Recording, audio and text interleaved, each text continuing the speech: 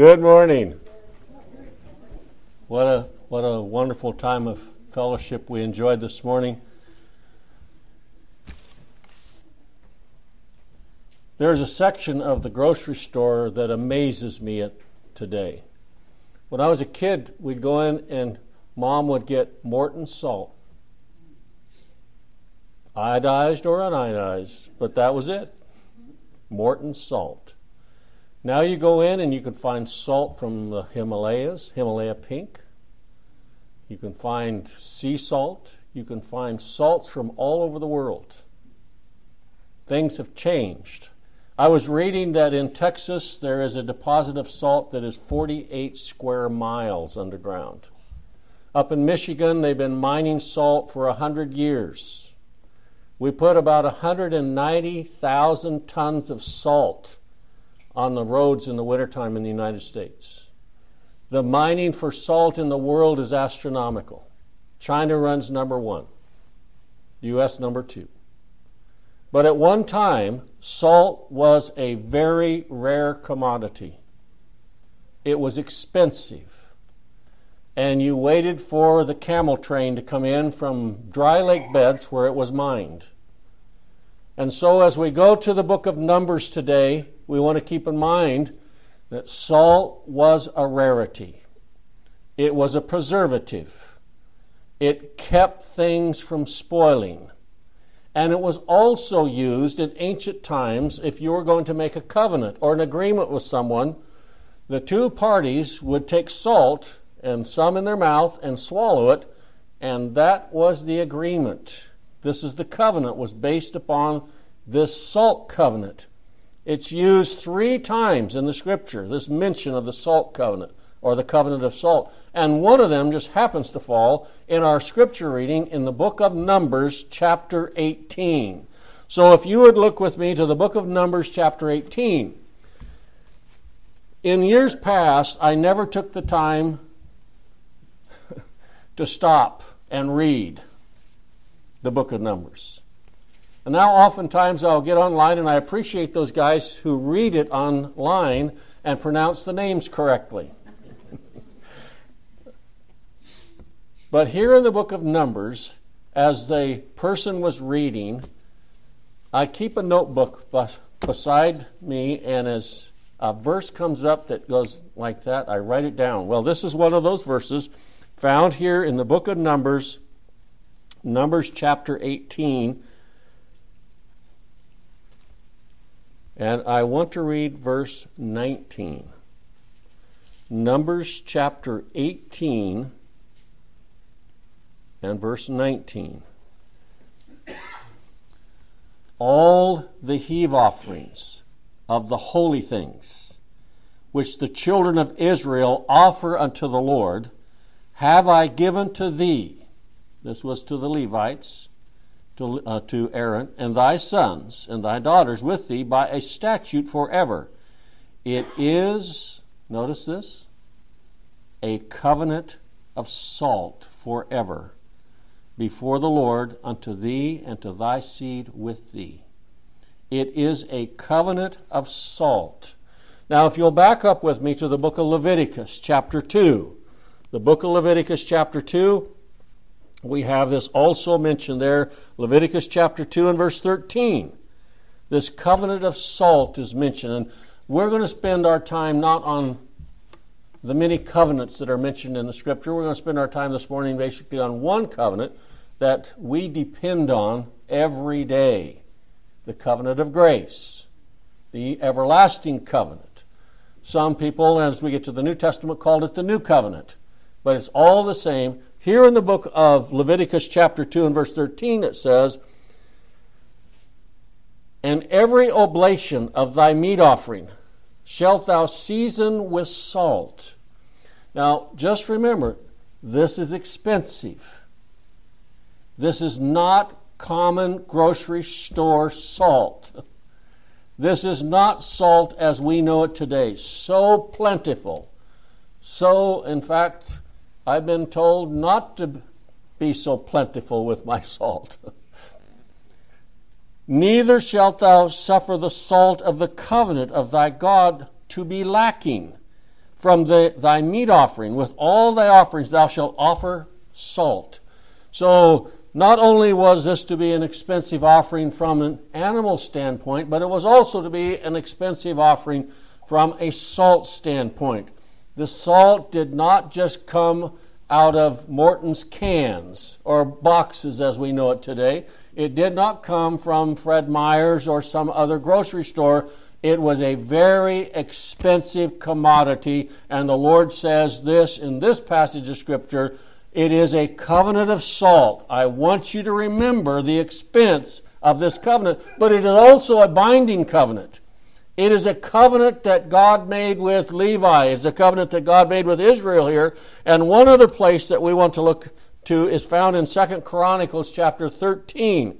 In 2 Chronicles chapter 13, we find that a king brings up a covenant that God made with David. Now, this king is long after David, but he wants us to remember that there was a covenant made with David and a covenant of salt. It is a picture of God and someone putting some salt in their mouth and agreeing to something. If we remember correctly, we will find that every covenant that God ever made with men failed due to men. Unable to keep it, even though they had a covenant of salt, even though it was an expression of great wealth, great expense, and also that it had great preservative power. It was a covenant that should be kept. Natural man cannot keep it. Even after the Lord saves us, we cannot keep a physical covenant. God is the one that always keeps his side. Man is always the ones that can't keep that side. So that's why we want to spend some time on the everlasting covenant this morning. Here in the book of 2 Chronicles chapter 13, and there in verse 5, it says, Ought ye not to know that the Lord God of Israel gave the kingdom over Israel to David forever, even to him and to his sons, by a covenant of salt. By a covenant of salt. This covenant of salt, it means it is incorruptible. And it is durable. It's a durable covenant. It is a covenant that should last forever. And yet we find that God's covenants with man was failure because man could not keep those covenants. There was a covenant made with Adam. God made a covenant. The day you eat, you shall surely die. Now, I read in the commentary just recently, and Nathan was there, and I read it to him, and he says, that's not true. And I said, of course it's not true. In that commentary, the commentator expressed Adam's feeling towards his wife that had eaten the forbidden fruit, that she was already in a fallen state, and that Adam, out of his great love for his wife, went ahead and ate the fruit too. There's only a couple of things wrong with that. Number one, it's not scriptural. Two, it's not scriptural. And number three, it's not scriptural. If you go over there, the covenant was not made with Eve. She was beguiled. But Adam ate knowingly. And that covenant that God made, he fulfilled it the day that Adam ate. He died. He died spiritually, and he began the slow death physically. 900 plus years later, he died physically. So it was fulfilled, but Adam could not keep it, even in that state that he was in. And we have other covenants that were made, and the covenant that God made with Israel. We know it as the Ten Commandments, the book of Leviticus, Deuteronomy, Numbers. We find through there how often they promised to keep that covenant, and they were unable to, just by their own nature. And God said, I did not give you a heart. I did not give you a heart to do this. And he shared with us about the 2 spies that came back with a good report. And he says, I gave him a new spirit. I gave him another spirit. He didn't give to the 10. And so God's action with us is always in God's side positive. But our action towards Him in our natural state is always negative. We cannot keep it.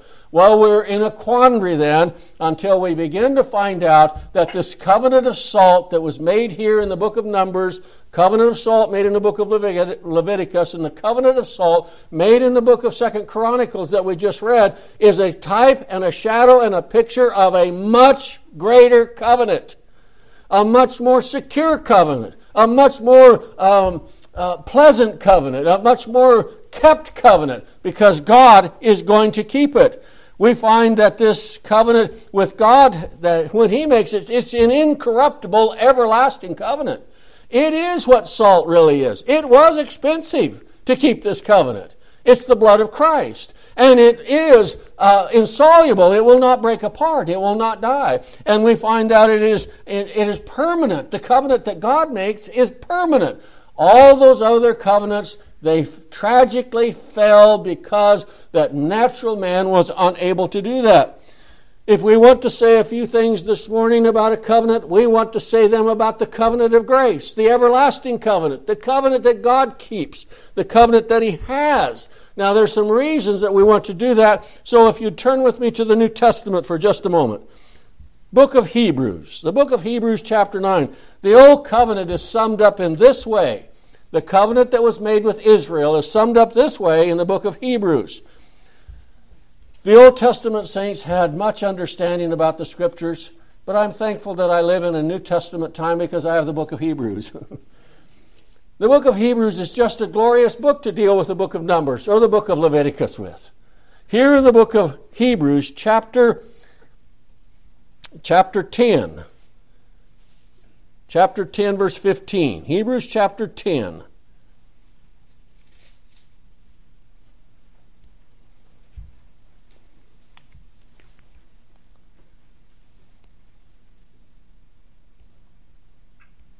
There we go.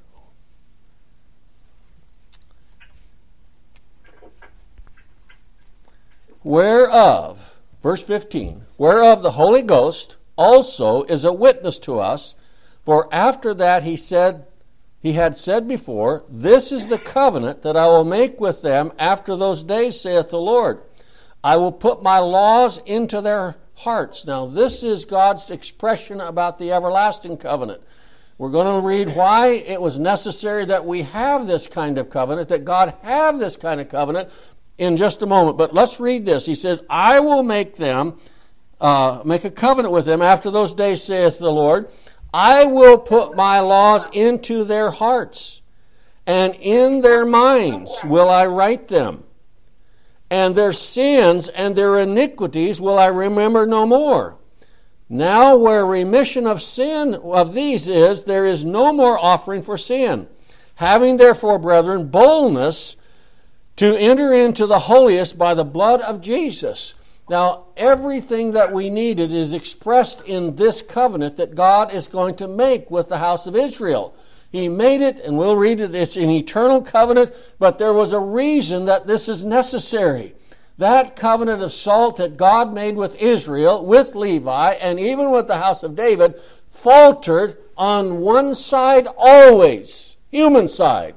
God always keeps His word. He never has told a lie. He will never make an agreement and not keep His side. So now turn with me, if you would, to Hebrews chapter 9, and let us read here why it was necessary that God have an everlasting covenant, a true covenant of salt. In Hebrews chapter 9, verse 9, we read this, which is a figure for the time then present, in which were offered both gifts and sacrifices that could not make him that did the service perfect, as pertaining to conscience. Now here's a problem with that covenant. It could not, and it did not make anybody acceptable in the sight of God. It was not perfect. There was no ability in that covenant to make anybody better than they were. Now it did create, as we find during the Lord's ministry it was there, it did create a lot of Pharisees. It did create people saying, I am keeping it, but knowing full well they were not keeping it.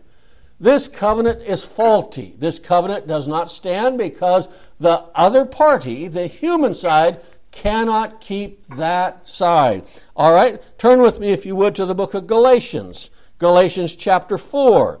In Galatians chapter 4, we have the Apostle Paul, led of the Holy Spirit, to write these things, to share with us that the true covenant is far greater. The true covenant is far greater than that covenant of salt that was made with Levi, or made with Aaron, or made with David. Here it says in Galatians chapter 4 and verse 9, "But now after that ye have known God, or rather are known of God, how turn ye again to the weak and beggarly elements, whereunto ye desire again to be in bondage." Now, these two words that the Apostle Paul was led by the Holy Spirit to use with regard to that covenant said it's weak. That covenant is weak because of us, and it's beggarly. Compared to the everlasting covenant, this is such a low covenant. It is such a mean covenant. It is such a covenant that has no benefit or welfare in it. There's no hope in it. It is always a judgmental covenant. It is always seeking justice. It is never giving mercy. So it is weak and beggarly. It is, well, why would you want that over the eternal covenant? And would you turn with me to the book of Romans chapter 8, as we look here in Romans chapter 8, and there in verse 3. Romans chapter 8 and verse 3, we have these words. It says, "For what the law could not do, in that it was weak through the flesh." He's reflecting on why it was not a good covenant. It was weak through the flesh. Adam couldn't keep his covenant. You know, Abraham, as best as he could, was still a fallen creature before God, even after he believed. He went and lied about his wife. We find all kinds of imperfections in all the saints throughout all time. And if it wasn't for this everlasting covenant, if it wasn't for the covenant of grace, then there would be nobody that would ever see God and have everlasting life. In the book of Hebrews chapter 9 again, would you join me there in verse 15? Hebrews chapter 9.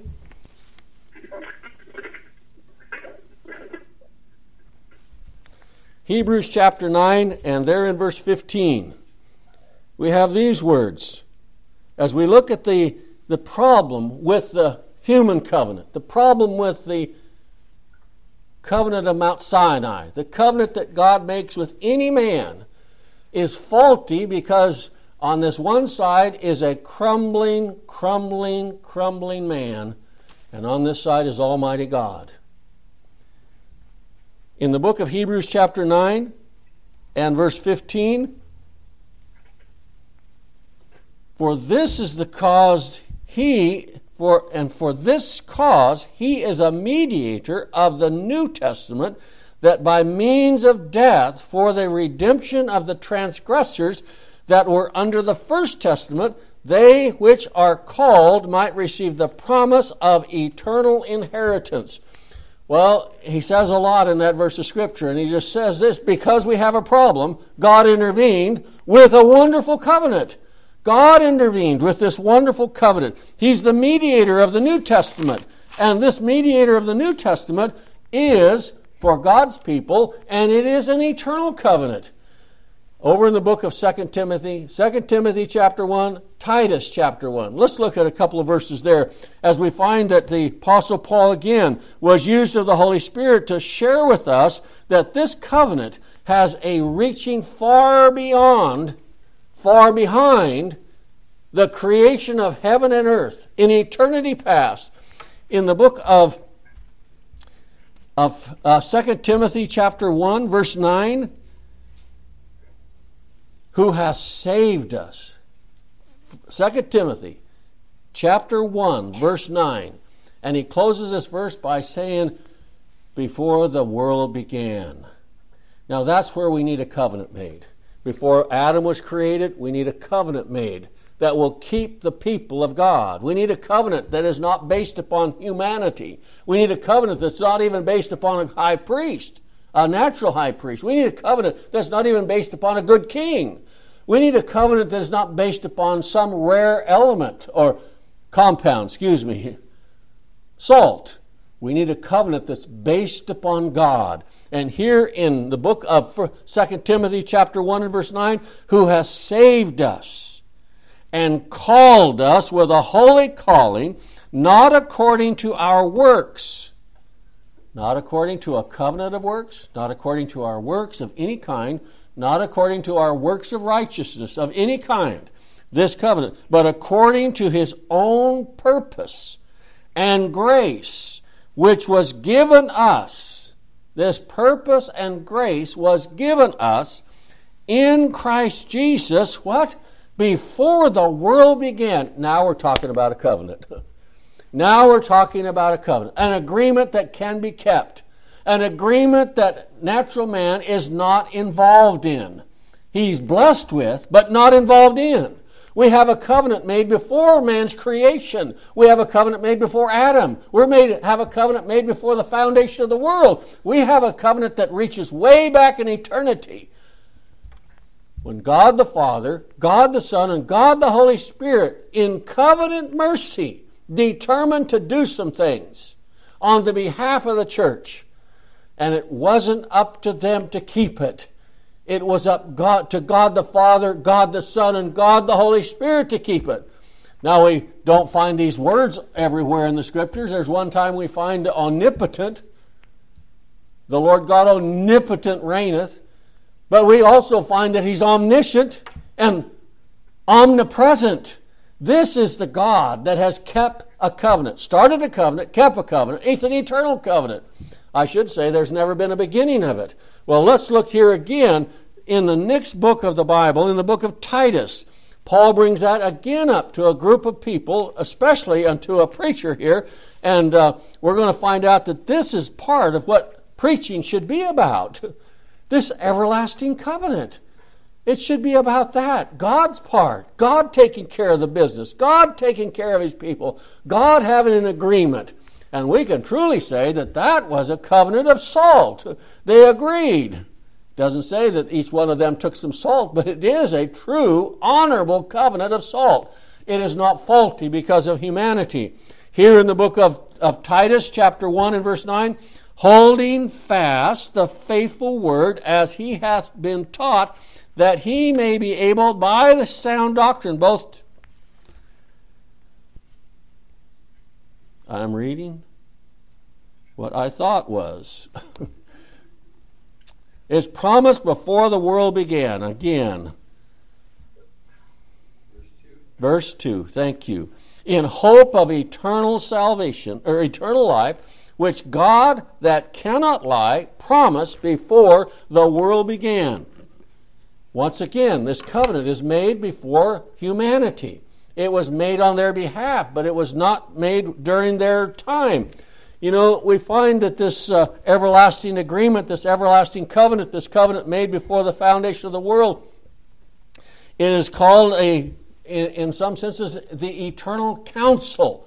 Turn with me to Acts chapter 2. Acts chapter 2, as we read through the Scriptures about this covenant of salt and how glorious it is when it comes from God's standpoint, when it comes from God. And here in the book of Acts chapter 2 and verse 23, we have this passage given to us about the very crucifixion of the Lord, which was absolutely essential, absolutely necessary, and God promised in the council halls of eternity, in the covenant of grace, in the counsel of God, in Acts chapter 2 and verse 23, Him, talking about the Lord, being delivered by the determinate counsel and foreknowledge of God. This is where that covenant was made. In the council halls, determinate counsel and foreknowledge of God. This covenant is termed the counsel of God. We know about councils. There's a lot of human councils. People sitting down to discuss government, people sitting down to discuss jobs, people sitting down to discuss issues, a council gets together. Mr. Roosevelt got together a whole group of people and says, we need a council of war. And they voted to go to war, World War II. We have a council. Well, this council took place before there was any creation. This council took place between the three of the Godhead. This council took place and said in this council, in order to set people free, there is the death of the only begotten Son. He must shed his blood. In Ephesians chapter 1, turn with me there as we think about this eternal covenant of salt. In the book of Ephesians chapter 1, we're often drawn to that passage of Scripture because it is so full of the everlasting covenant of grace. This is what the outflow of it is. In Ephesians chapter 1, verse 11, in whom also we have attained an inheritance, being predestinated according to the purpose of him that worketh all things after the counsel of his own will. Here in that word counsel, we have, it was covered in the council halls of eternity, in the covenant of grace, that everything is going to work out according to his eternal purpose. It is truly going to be an insoluble covenant. It will be an eternal covenant. It will be for the beneficiary of lost souls. It will be for people God has chosen before the foundation of the world. And we also read in the book of Hebrews that's an immutable counsel. God's not going to change his mind. There's not going to be a vote down the road a ways. There's going to be an everlasting, all-time standing, eternal standing covenant that God is going to make between the Godhead on the benefit and for the benefit of lost ones. Now over there when God was issuing that covenant of salt, he's dealing with with Aaron and his sons and his daughters. And you know what? They all could trace their line right back to Adam. We may not be able to do it physically, but we certainly can say, I'm a descendant of Adam. I can't go from here to here to here, but I know this. If you're following a herd of cows down to a big river, and you see their footprints, and you go across the river and get out to the other side, and you see footprints, you're pretty well assured they made it, at least some of them made it through. Well, that's the way it is with the human race. We all descended from Adam, and we all have the same fracture. And yet there has been an eternal, everlasting covenant made for God's people. It's immutable. It changes not.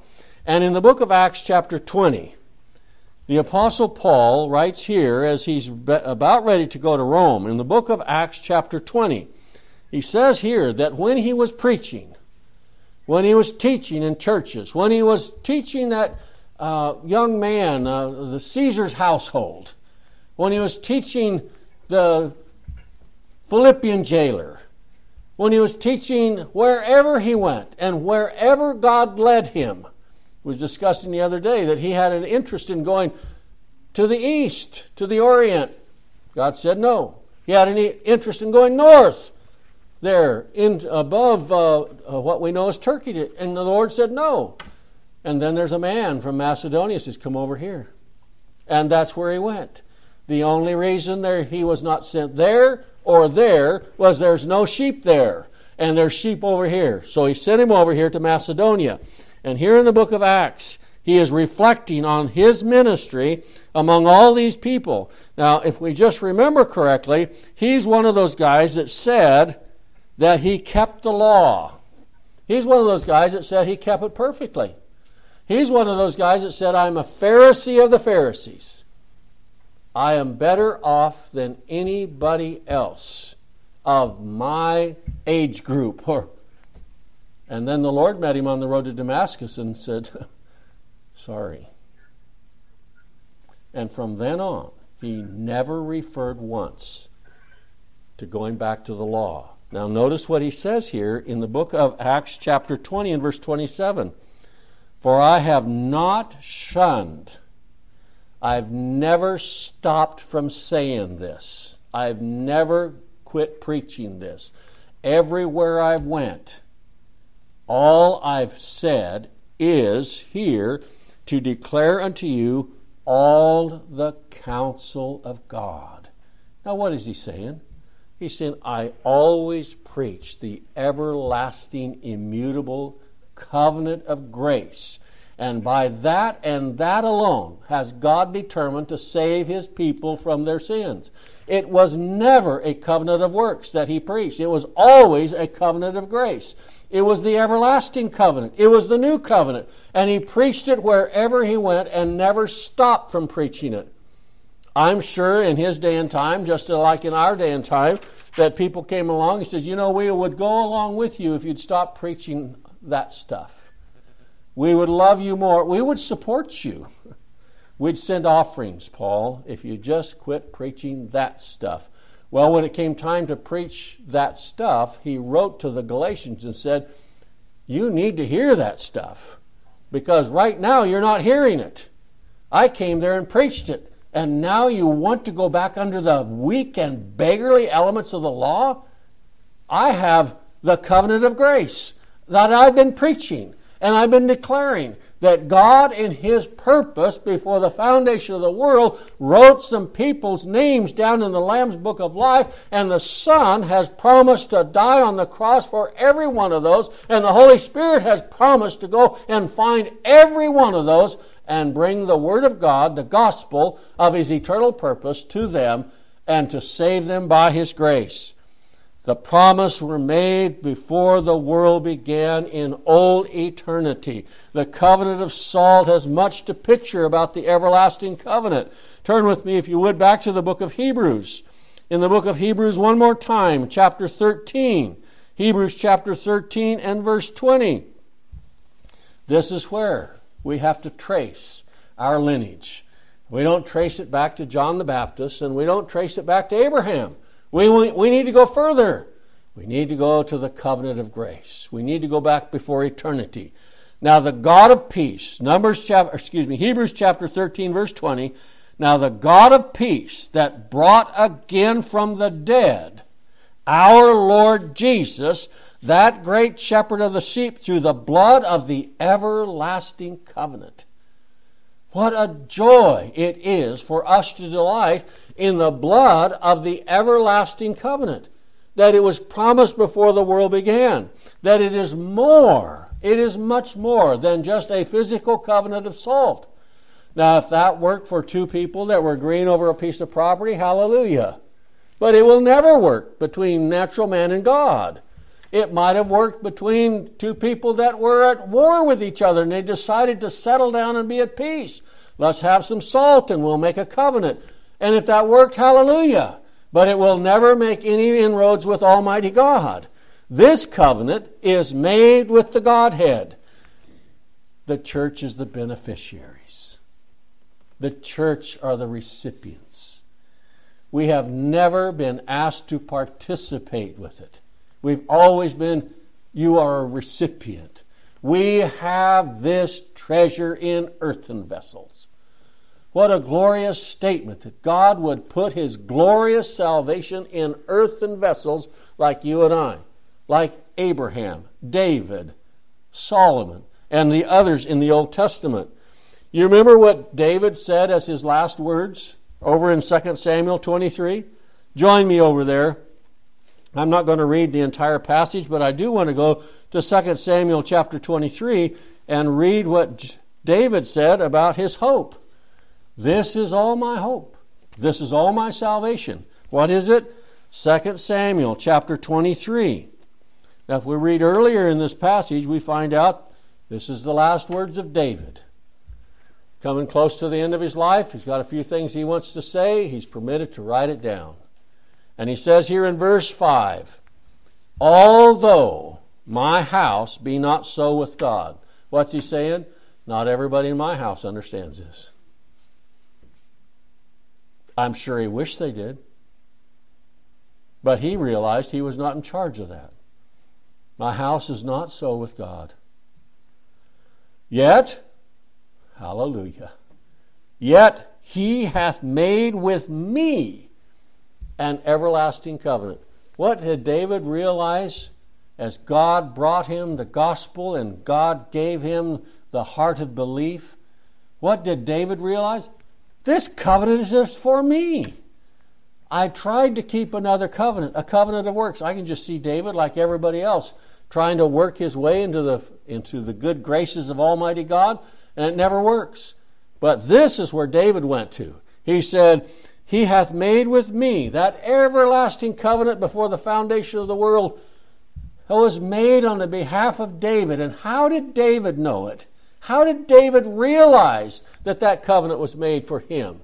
How does anybody realize it was made for him? They believe God. They believe God's word. They believe that God did something for them in the covenant of grace before the foundation of the world, and not one bit of their effort ever got them any closer to God. It was always God dealing for their behalf. And He hath made with me an everlasting covenant, ordered in all things and sure. This covenant is immutable.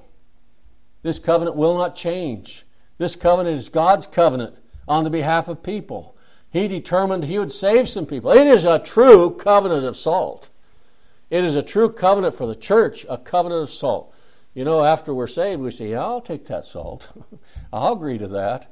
But before, it is just absolutely... Someone told me, I was reading, I guess it was online, says, you cannot take a tablespoon of salt and put it in your mouth and swallow it.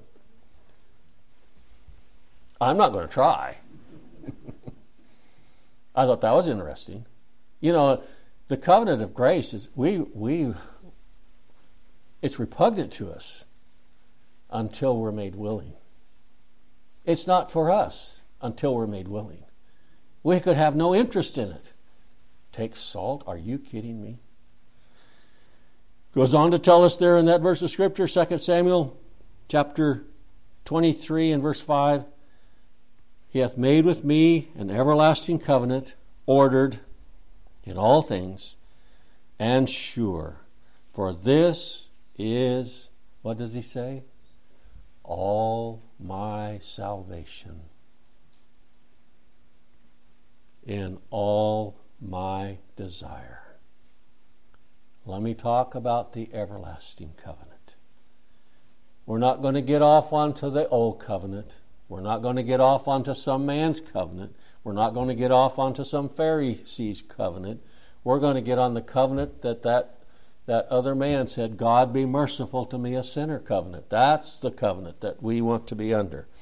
David's last words, how glorious that God would come to anybody and reveal to them His eternal covenant of grace, that it is immutable, unchangeable, stationary. Put your life on it. It will carry you. It will be a blessing. It is ours to have. There is a verse I want to check here in, I think we read it, but I want to read it again in Hebrews chapter 13. And with this we'll close. Hebrews chapter 13, verse 20.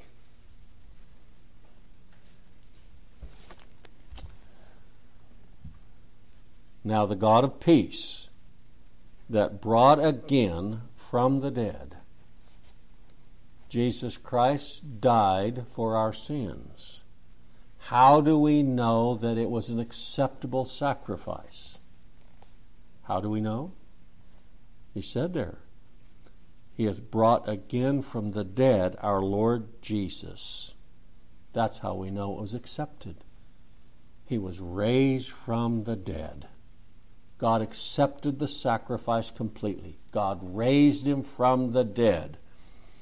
He is the great shepherd of the sheep through the blood of the everlasting covenant. His blood. It's not how much, but whose blood. The blood of bulls and goats could not take away sin, never did. People who trusted it found out it was faulty. But the blood of the everlasting covenant, the blood of Christ, hath redeemed us from all our sin, the penalty of it, and caused us to rejoice, as Paul shared everywhere he preached. I'm going to tell you about all the counsel of God. We're going to step away from us and we're going to go back to God. And that's where the gospel is. It's in God, it's in Christ Jesus, and it's in the benefits that we have in the Holy Spirit when He comes and regenerates us. So, God be pleased to give us the covenant of salt. Brother Mike.